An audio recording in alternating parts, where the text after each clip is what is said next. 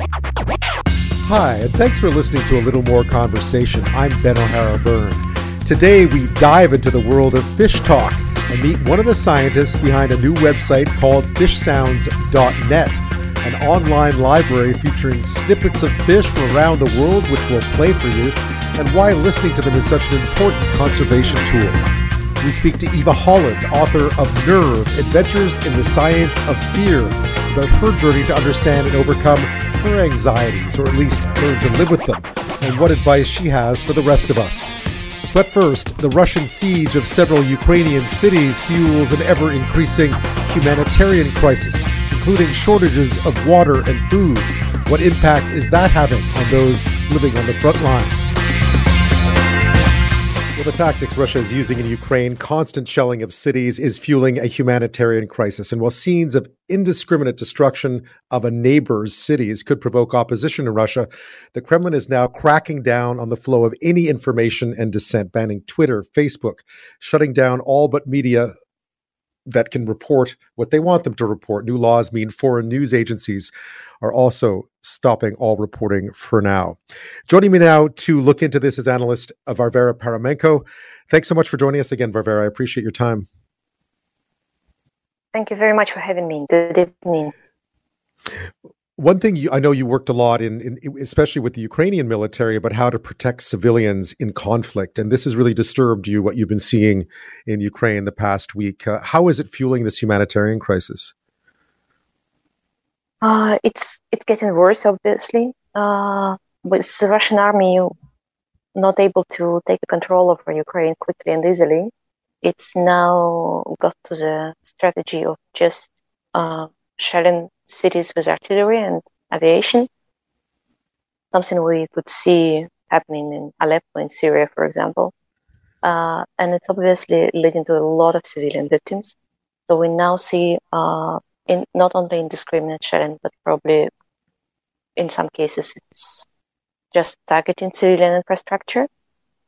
Many places around, many cities around the country stay now without water, without heating, electricity, without access to food, and several cities are besieged. When the situation is quite difficult, people have a shortage of medicine, food. The city of Mariupol on the Azov Sea in Donetsk region now is probably in the most difficult situation, is under constant attack from two sides. And Right. A lot of people still left there. Clearly, I mean, I'm not sure of this. You may know this. You know Russia well, having grown up there. What would the reaction be to these sorts of images in a free and open media in Russia? Would they be horrified to see what was happening next door? Would we have a free and open media in Russia? I think, yes, people would be horrified.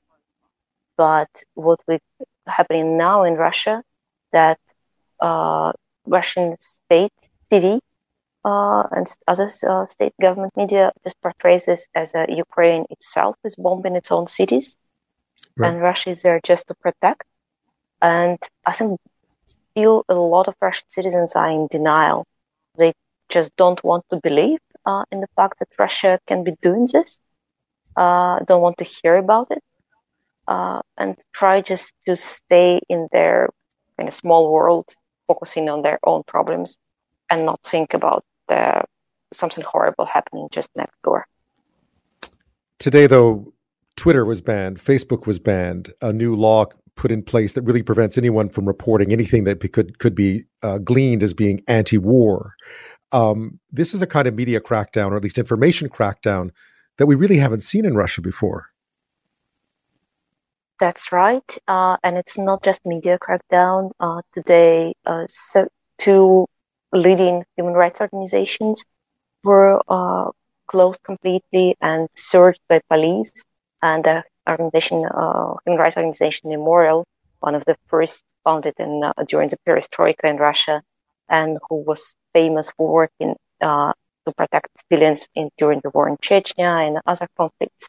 After the search today, the police left a sign inside on the board with the letter Z that and the sign that Right. memorial is over. Letter Z, that's what all tanks have the sign on them, tanks going in Ukraine. This just shows that Russia just attacks not only Ukraine, but all free, independent thinking, those who are staying for the human dignity inside Russia. And it's a very, very dangerous development for Russia itself. For now, as I say, most of the people in the country don't understand and don't realize this, but I'm afraid that very soon we will see dramatic deterioration of quality of life. Already now, there are a lot of reports of people trying to flee the country. Mostly it's still people with money, so those who are able to do that. But there are already reports of people trying to hide their sons of the conscription age and trying to flee to the neighboring countries, being afraid that they're going to be sent to Ukraine to die. And with the sanctions having effect, it will affect not only the richest one, but the regular people. There is already reports of a shortage of medicine and all of this. So I think Russian people will start feeling this very, very soon. Whom they're going to blame? That's a good question. Whether they will blame Mr. Putin or just the West. Presumably that's why the information crackdown is happening, so that there's only one narrative in Russia to respond to who's to blame, I imagine. I only have about another minute left, but you've been talking to people in Russia. What is the mood right now of those people you've been speaking to, and what are they planning to do? Now people are just terrified. Almost every second post I see in social media among my friends, it's just, I love the country, I love the country. Or completely closing all their social media accounts, because yesterday, the Russian State Duma approved the law when people who are calling to stop the war, for example, or trying to tell about the real events happening, civilians being killed, Russian soldiers being killed, could be sent to jail for up to 15 years. So people are very, very scared. I imagine, and this might be the end. Are we going to see an end of the protest, do you think? A yes or no? I think it might be the end of a protest. It might be the end of any independent reporting from inside the country. So it's a very, very scary development. Varvara Pakhomenko, thank you so much for your insight as always. Thank you very much. Yes, indeed, fish communicate, and they all sound pretty different. And it turns out that listening to fish, and you can do that on this new website called fishsounds.net, listening to fish is not only fascinating, but very insightful and extremely useful. Don't take my word for it. Joining me now is Kieran Cox, Liber and I'm going to get this wrong, Kieran, Liber and NSERC postdoctoral fellow, Earth to Oceans Research Group, Biological Science Department at Fraser University, and one of the people behind the absolutely wonderful fishsounds.net. Welcome to the show. Thanks so much for having me on. Yeah, it's Liber, but I was very much of the same pronunciation when I first got into the field as well. So welcome to Fish Sounds. Liber, perfect. I mean, just to state the obvious, fish talk. Yeah, and quite a few of them. And this is really what myself and a great group of collaborators have been trying to summarize over the last couple of years. This is a 1,000-year-old plus discipline of observations about the kinds of acoustic communication and interactions that fish have. And now we're really pleased to have the first estimate of just how many fish we know contribute many of those noises you just played, but many other to aquatic soundscapes. We'll play some more too, because we've put quite a few of them on here. We're not going to make you guess which ones they are. It's not a skill testing thing. Why do they communicate? I mean, this again is a pretty obvious question, but why do they communicate, and why is it so different between different fish? Well, fish are in many ways using what is a very important medium. So for those of us who have been fortunate to spend time around aquatic environments, we know that light is very limited at depth. So if you go below 10 meters, you start to lose certain colors. 20 meters, you're going to start to lose light altogether in many systems. Visibility is very tough. So in most of the waters, if you're lucky enough to live near the Fraser, you can't see the bottom most days, if ever. And so sound becomes really important for managing our fish movements through this environment. And it's not surprising that a large number of fishes have evolved ways to interact with soundscapes, so perceive acoustic cues in the environment, someone else enjoying a meal that you might want to steal, or a mate making a call that you might want to interact with. And so that's really what we see today is just a large number of fish. We're at about 1,000 today, but that number is growing very quickly, have been observed to produce various sounds that interact with those soundscapes. And it's really because there's so much information embedded in sound, right? We're talking on the radio today. This is reaching many people. And that's true as well in the aquatic environment, if not more so, because sound travels faster in water, as well as other sensory systems being limited. I wanted to play for you one that I found particularly fascinating, and a fish I've always been fascinated by, was the Arctic char. That is really not the sound I expected an Arctic char to make. I don't know why. No, certainly. And this is a neat one because, char, cod, many of these kind of fish, we're very interested in studying them. They're very important to us. And we can use this information to monitor these populations through what we call passive acoustic monitoring. And so that's exactly as it sounds, where we can put down a hydrophone, leave it there, and then get a sense for how many individuals are in the water, what species, because as you pointed out, that's very unique to certain types of fishes. And so that's one of the things we're hoping this database will help people do, is improve our knowledge of monitoring species in a way that doesn't involve dragging them up off the bottom or to a boat and sometimes harming individuals. I was going to play another one for you. We have the Pacific herring.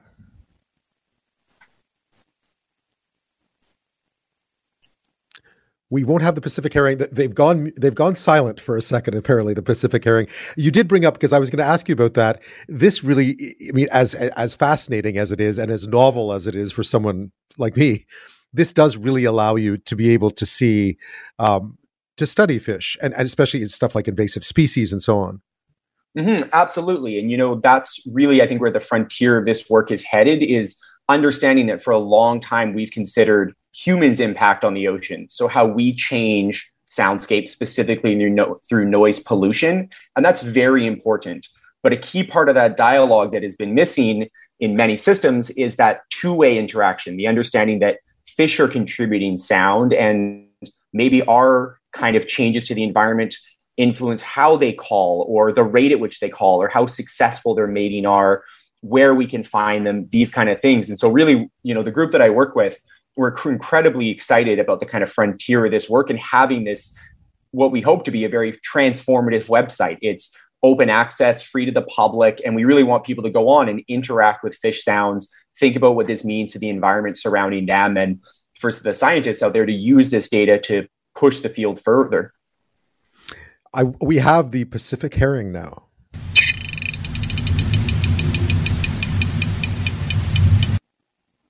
Again, I mean, what I found so remarkable, because I went onto the website, essentially not knowing, in the dark, to coin your phrase about being deep underwater. And I was just stunned by how different each of them sounded. I had no idea they would sound so different. I suppose it's natural. But it is remarkable that all these different fish sound so unique. Mm-hmm. And what's really fun about the herring that you just played there is that's actually the acronym for that is FARTs. It's fast repetitive ticks, and it's actually air that is escaping, very much like air can escape from people. And so the coining there is that herrings fart, and they do use that behaviorally, and it influences their schooling. But it's kind of a really neat, fun interaction with aquatic soundscapes, which is essentially schools of herring as they move up the BC coast right now are farting, for lack of a better term. So this is something, again, this may sound ridiculous, but fish, I mean, they travel in these huge schools. Are they all talking at once?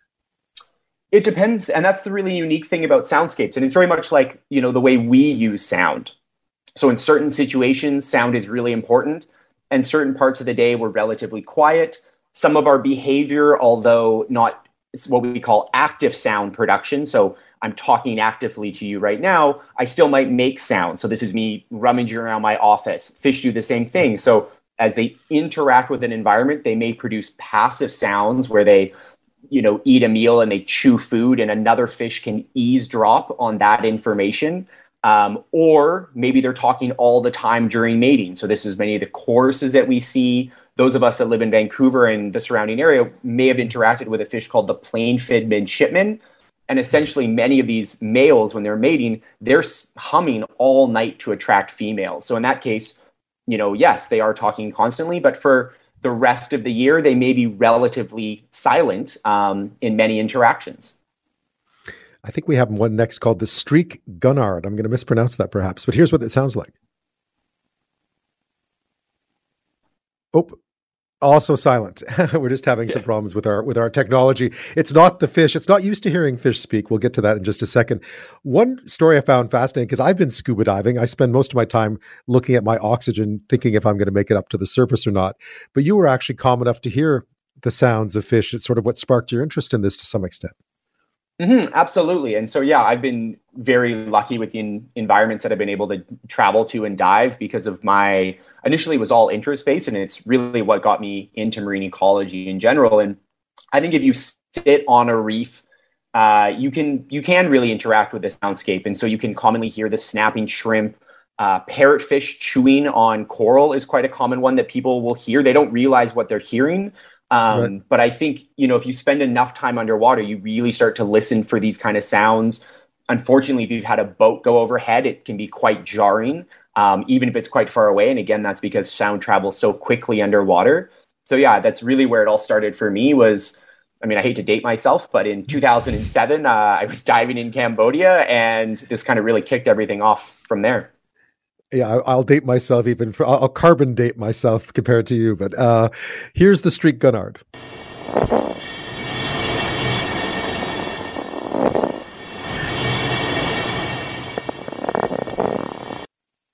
What's amazing about them is that when I was listening to it, I was just thinking of science fiction movies, essentially, because a lot of them sound like creatures that we would think would be from a different planet.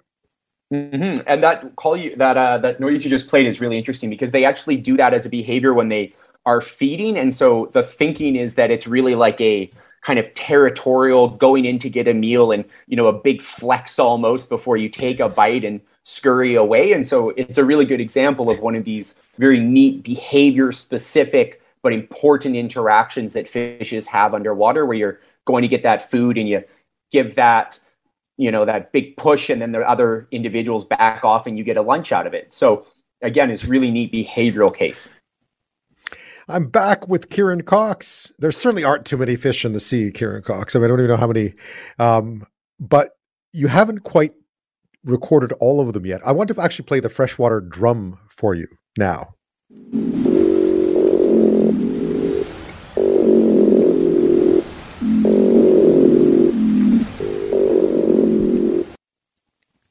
That's another ominous one. That's another one that sounded like "get away from my food," but I'm not sure that's true. Yeah, so that's something they do when they're associated with mating activities. But this is a really neat example. Dr. Rodney Roundtree and Francis Juanez, who are collaborators on the Fish Sounds project, and Francis was my PhD supervisor, they were able to map out the movement of this species through waterways in eastern United States. And the interesting thing about that is it's invasive. And in monitoring invasive species and charting their movement is one of the primary challenges in this space. And anyone that knows anything about the invasive species community is that it's causing a lot of havoc in natural systems. And so they propose this idea of, well, can we use the fact that this fish makes noise to follow its movement through waterways, indicate that it's reproducing and that it's establishing populations there, and they were able to do it. And it's a really important thing to be monitoring because there's a lot of evidence to suggest it's going to continue moving through these waterways. So yeah, that's a really neat example of that passive acoustic monitoring applications of fish sounds, as well as kind of neat natural history. How do you capture the sounds? So these are hydrophones, very similar to the microphone that you're talking to right now. But maybe not much more expensive than yours, but certainly more expensive than mine, and able to go underwater. And so we can deploy these. Batteries have gotten very good, as has memory. And so these can go underwater for several weeks or months, much longer if needed. and then they're retrieved and identified from there. If we're really lucky, we get to put down a camera as well to help with identification, because as you mentioned, there are many fish in the sea. There's about 34,000 fish. So we've got quite a few to go on the list. Here is the black-spotted croak.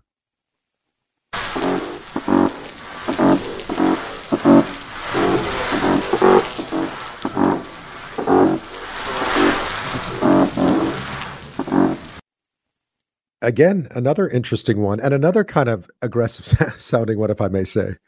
Mm-hmm. And a really great example of the power of local ecological knowledge on this topic. Right. The croakers, the drums, many of the species that we've talked about today, these were named arguably before we knew much about them as far as the scientific community is concerned. And it speaks to the idea that fishers in these systems and people that live near these waterways have known for a long time that these things made drum sounds or that they made croaking sounds. And they named them these common names as a result. And so it's this really neat interaction between the ecological knowledge that people have in an area and then the scientific community starting to do more deep dives and quantifications of this data. The Atlantic salmon, what I wanted to hear from. That was quick. Yes. That was quick. Cool. That was jarring. Yeah, and quite an important one on our coast is obviously that's a big economic species, and on the East Coast as well. So, you know, the aquaculture industry has been very good about letting these kind of obscure biologists into their farms to put in hydrophones and monitor these species, and they're very interested in the work from an application standpoint. So it's been great to interact with those industries. I know you don't have a Pacific salmon, but do they sound alike? No, I don't think we have that data just yet. It's certainly because we don't farm them, it's much harder to get. I did have a chat the other day on Twitter about someone who interacts a lot with those species, and we're hoping to gather that data. And really, you know, to anyone out there who's interested in this kind of data, we're going to make this website so that user profiles can be generated and people can start contributing their own data and really try to crowdsource and go fully open access and citizen science with this kind of this network. Which is such a great idea. It's called fishsounds.net. How many do you have up there now? How many recordings do you have, more or less? So we know of about 1,000 species that make noise. We have over 240 recordings. We're about to do another upload. So our team is just this phenomenal group who are exponentially better at these kind of things than I am. And they're about to make a big data push and get more data online. And then we're going to make user profiles so we can start pulling more people in and more citizen scientists and experts on the topic. And so really the next year is going to be a big, exciting development stage for us. Kieran Cox, it has been absolutely fascinating. Congratulations on a fantastic website. You gave me hours of joy today. No problem at all. Thanks so much for having me on. I'm not sure what your phobias or fears are. I had an aunt who hated snakes, a best friend who hated snakes. I've never much liked heights. When I was little, it was fire. There have been a lot of fires in my neighborhood. It's fair to say we're living in anxious times. We all have our own phobias, and now we're having to deal with a pandemic. There's a war going on. And we have our own phobias and fears to deal with, obviously. Well, my next guest set to find out more about her phobias and anxieties, how to get over them maybe, or really how to live with them. Joining me now is Eva Holland, author of Nerve, Adventures in the Science of Fear. She's also a correspondent for Outdoor Magazine, and she joins me from Whitehorse. Eva, welcome to the show. Thank you so much for being here. Thank you so much for having me. I guess like all good things, the idea of diving into a subject often starts with a very unique personal experience, or a unique personal experience, I should say. And in your case, that's exactly what happened. It is. Yeah. I knew for a long time that I had a fear of heights, but I live in the Yukon, as you said, and most of my friends spend their time playing in the mountains. And so I had to figure out a way to play in steep terrain too, even though it bothered me to do so sometimes. Bothered is an understatement. But the book started because of a particular panic attack that I had on an ice climbing trip in northern British Columbia. Yeah, I've always hated heights as well. So the moment I started into your book, I'm like, I'm going to be able to relate to this because I've never been a big fan of heights either. So you decided at that point, I gather, to at least understand the fear. Yeah, I wanted to understand what was happening to me. I had this, previously I'd been able to sort of like maybe be a little embarrassed, but under control. Maybe I would cry or say something embarrassing. But on this one particular incident, I really lost control of my body and put myself and others in danger in the situation we were in. And I thought, I need to understand what's happening to me. The first step to changing it is to even understand what is going on right now. And yet I know so many people, and I think we're all, I wouldn't say guilty of it, but we're all responsible for it. Many people who have fears simply just avoid them. As life goes on, if you don't like heights, you stay on solid ground. If you don't like snakes, you avoid snakes, for instance. What made you decide that maybe the right way was to explore? I think avoidance is a reasonable strategy if you can do it without sort of overly impacting your life. I don't think everybody has to sort of go through this kind of dreadful, hard process of trying to sort through their fears and learn to modify or control them. But for me, it was really making my life smaller. It was affecting me both personally and professionally. It affected my social life here in Whitehorse, and I'm a professional adventure writer. So it was also sort of limiting my professional prospects, and I felt like for me this wasn't an acceptable limit. Other people might set their bar differently. What did you do when you started out to figure out the roots of this fear? What steps did you take, and what did you find out? Well, the very first thing I did, based on my real ignorance of the subject, is I thought we have this cultural idea of we just got to push through and face down our fears and kind of like I picture like the Kool-Aid jug smashing through the wall in those old commercials. Yeah. Just break through to the other side. And so the first thing I did is I went skydiving. Before I had done much reading or anything, I thought if I can just do the scariest thing I can think of and survive, I'll be fixed. That sounds like, I can't even, I have no interest in skydiving, but wow. What happened? Me neither, It was, it was not a cure for my fear of heights, as it turns out. Unfortunately, the GoPro that they fitted me with failed. Otherwise, there would be video of me screaming expletives through 30 seconds of free fall. Alas, the footage is lost. But I survived, but I did not feel good about any of it. It was something I was able to force myself to do. But as I then dug into the science of what we know about how to treat phobias and that sort of thing. I understood that it wasn't about forcing through. It's about changing your patterns and being able to remain calm, not just sort of like gritting your teeth through the scariest thing you can think of. And there's no change that comes from just forcing like that without the work to sort of learn a new pattern in your brain and your body. I thought about that reading your book as well, because as a journalist, I've been in war zones, I've been in things that are very uncomfortable. I realize that every time I do anything I don't like, I take a deep breath beforehand, just to sort of settle yourself before you go do something that you don't really want to do. What techniques or what did you figure out about how at least to conquer that fear or try to live with that fear of heights? For me, it was initially a really gradual approach. I tried to use learning to rock climb as sort of a DIY exposure therapy, and what I understood from the journal articles that I read in the scientific literature was that it needed to be gradual and it needed to be really kind of gentle. Learning to, remain calm with 1 foot off the ground and then 2 feet off the ground and then, climbing a little higher, and rather than pushing, just trying to rebuild the structures in my brain that tell me what is safe and what isn't. That was really hard, slow work. It was somewhat effective for me. And then later on in the process, I did find a quicker route to some relief, which was I went to Amsterdam for an experimental drug treatment.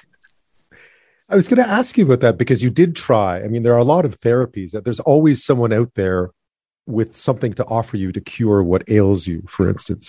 You tried some of these. You tried some of these help aids, so to speak, to try to conquer anxiety and fear. Did any of them work, or what did you find? They all worked to varying degrees, with the exception of the skydiving, which was my own self-medication, bad prescription. Yeah. Highly ineffective. They all worked for me to different degrees, and they all involved different levels of work and different amounts of money as well. Different levels of access for people. One of the other things I was struggling with was trauma from a series of car accidents, and I tried a therapy called EMDR for sort of my flashbacks and hypervigilance while driving, and that was very effective for me. A strange experience, but effective. What is EMDR? It stands for eye movement desensitization and reprocessing. And it is a therapy that was developed in Northern California in the late 80s and early 90s that involves a trained practitioner guiding you through your traumatic memories while prompting you to move your eyes back and forth in kind of a rhythm. They do that sometimes just by wagging their finger back and forth, or with the use of lights, or mine was based on sort of these pulsing pods that vibrated in my hands that prompted my eyes to move left and right. And it's not fully understood, and it was dismissed through much of the 90s as pseudoscience. But it has been proven in a number of studies at this point to ease the effects of traumatic memories on people, and they just don't really know why. So it still engenders some skepticism. But for me, it was something about the physical nature of having to move my eyes seemed to help address the fact that trauma is a physical response, not just something that we sort of think about and dwell on. It's in our bodies, and we react with struggling to breathe or tensing up and these sorts of things.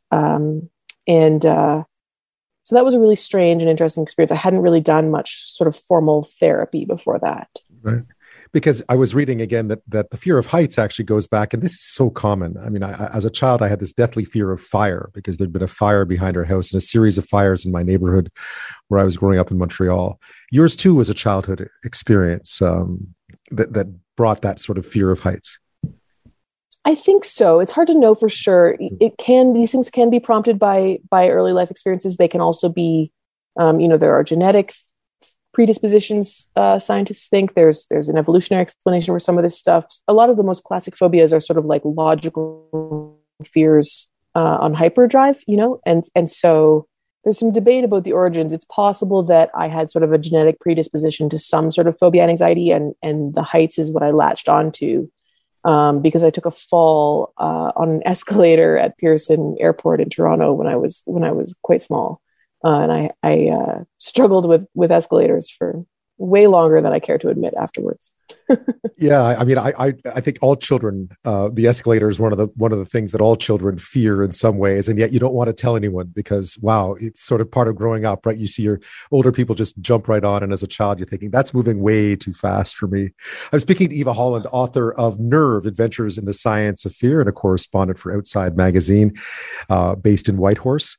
When we come back, we're going to talk about why the anticipation of fear, or the anticipation of something happening, is often worse than the event itself, and also a bit more about techniques to help you conquer fears and anxieties. Well, that'll come up right after this. I'm back with Eva Holland, author of Nerve: Adventures in the Science of Fear, and correspondent for Outside Magazine, based in Whitehorse. I know this is a quote, but it's true. The anticipation of something scary is often worse than the event itself. How did you, when you started this research, how true was that? Did you find?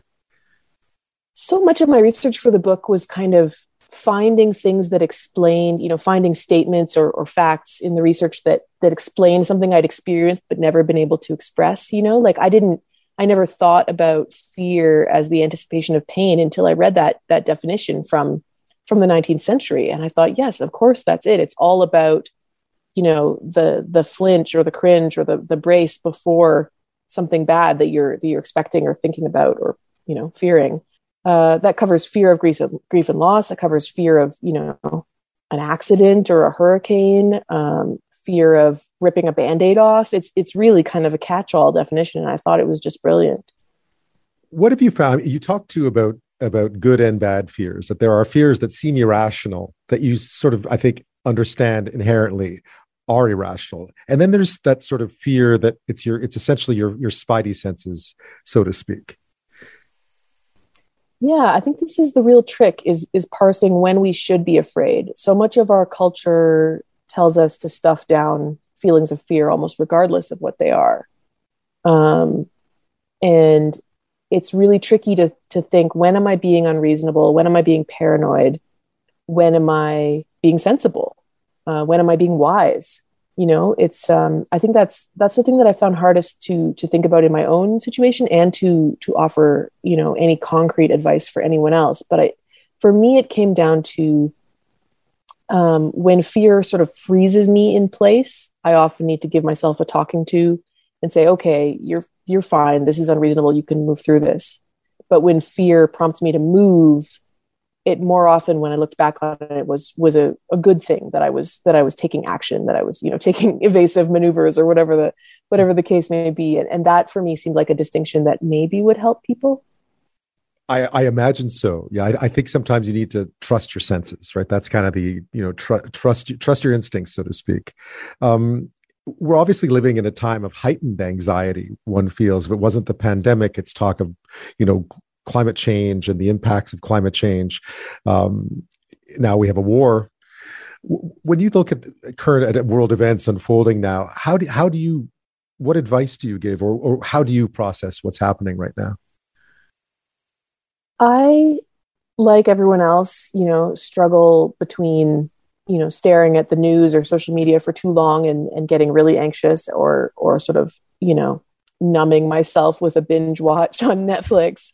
We all have our less healthy ways of coping, but I think it's important to be aware of what's happening in our bodies. When you're reading the news and you feel your chest tightening and your breath shortening, to sort of stop and say to yourself, okay, I'm feeling anxiety. And like you said, take a deep breath, take a pause, stretch your arms, stretch your legs. I think acknowledging where we're at is one step towards sort of managing those feelings in a healthier way, saying, okay, maybe I'm going to go, look at a 10-minute yoga YouTube video instead of watching any more tweets about nuclear war.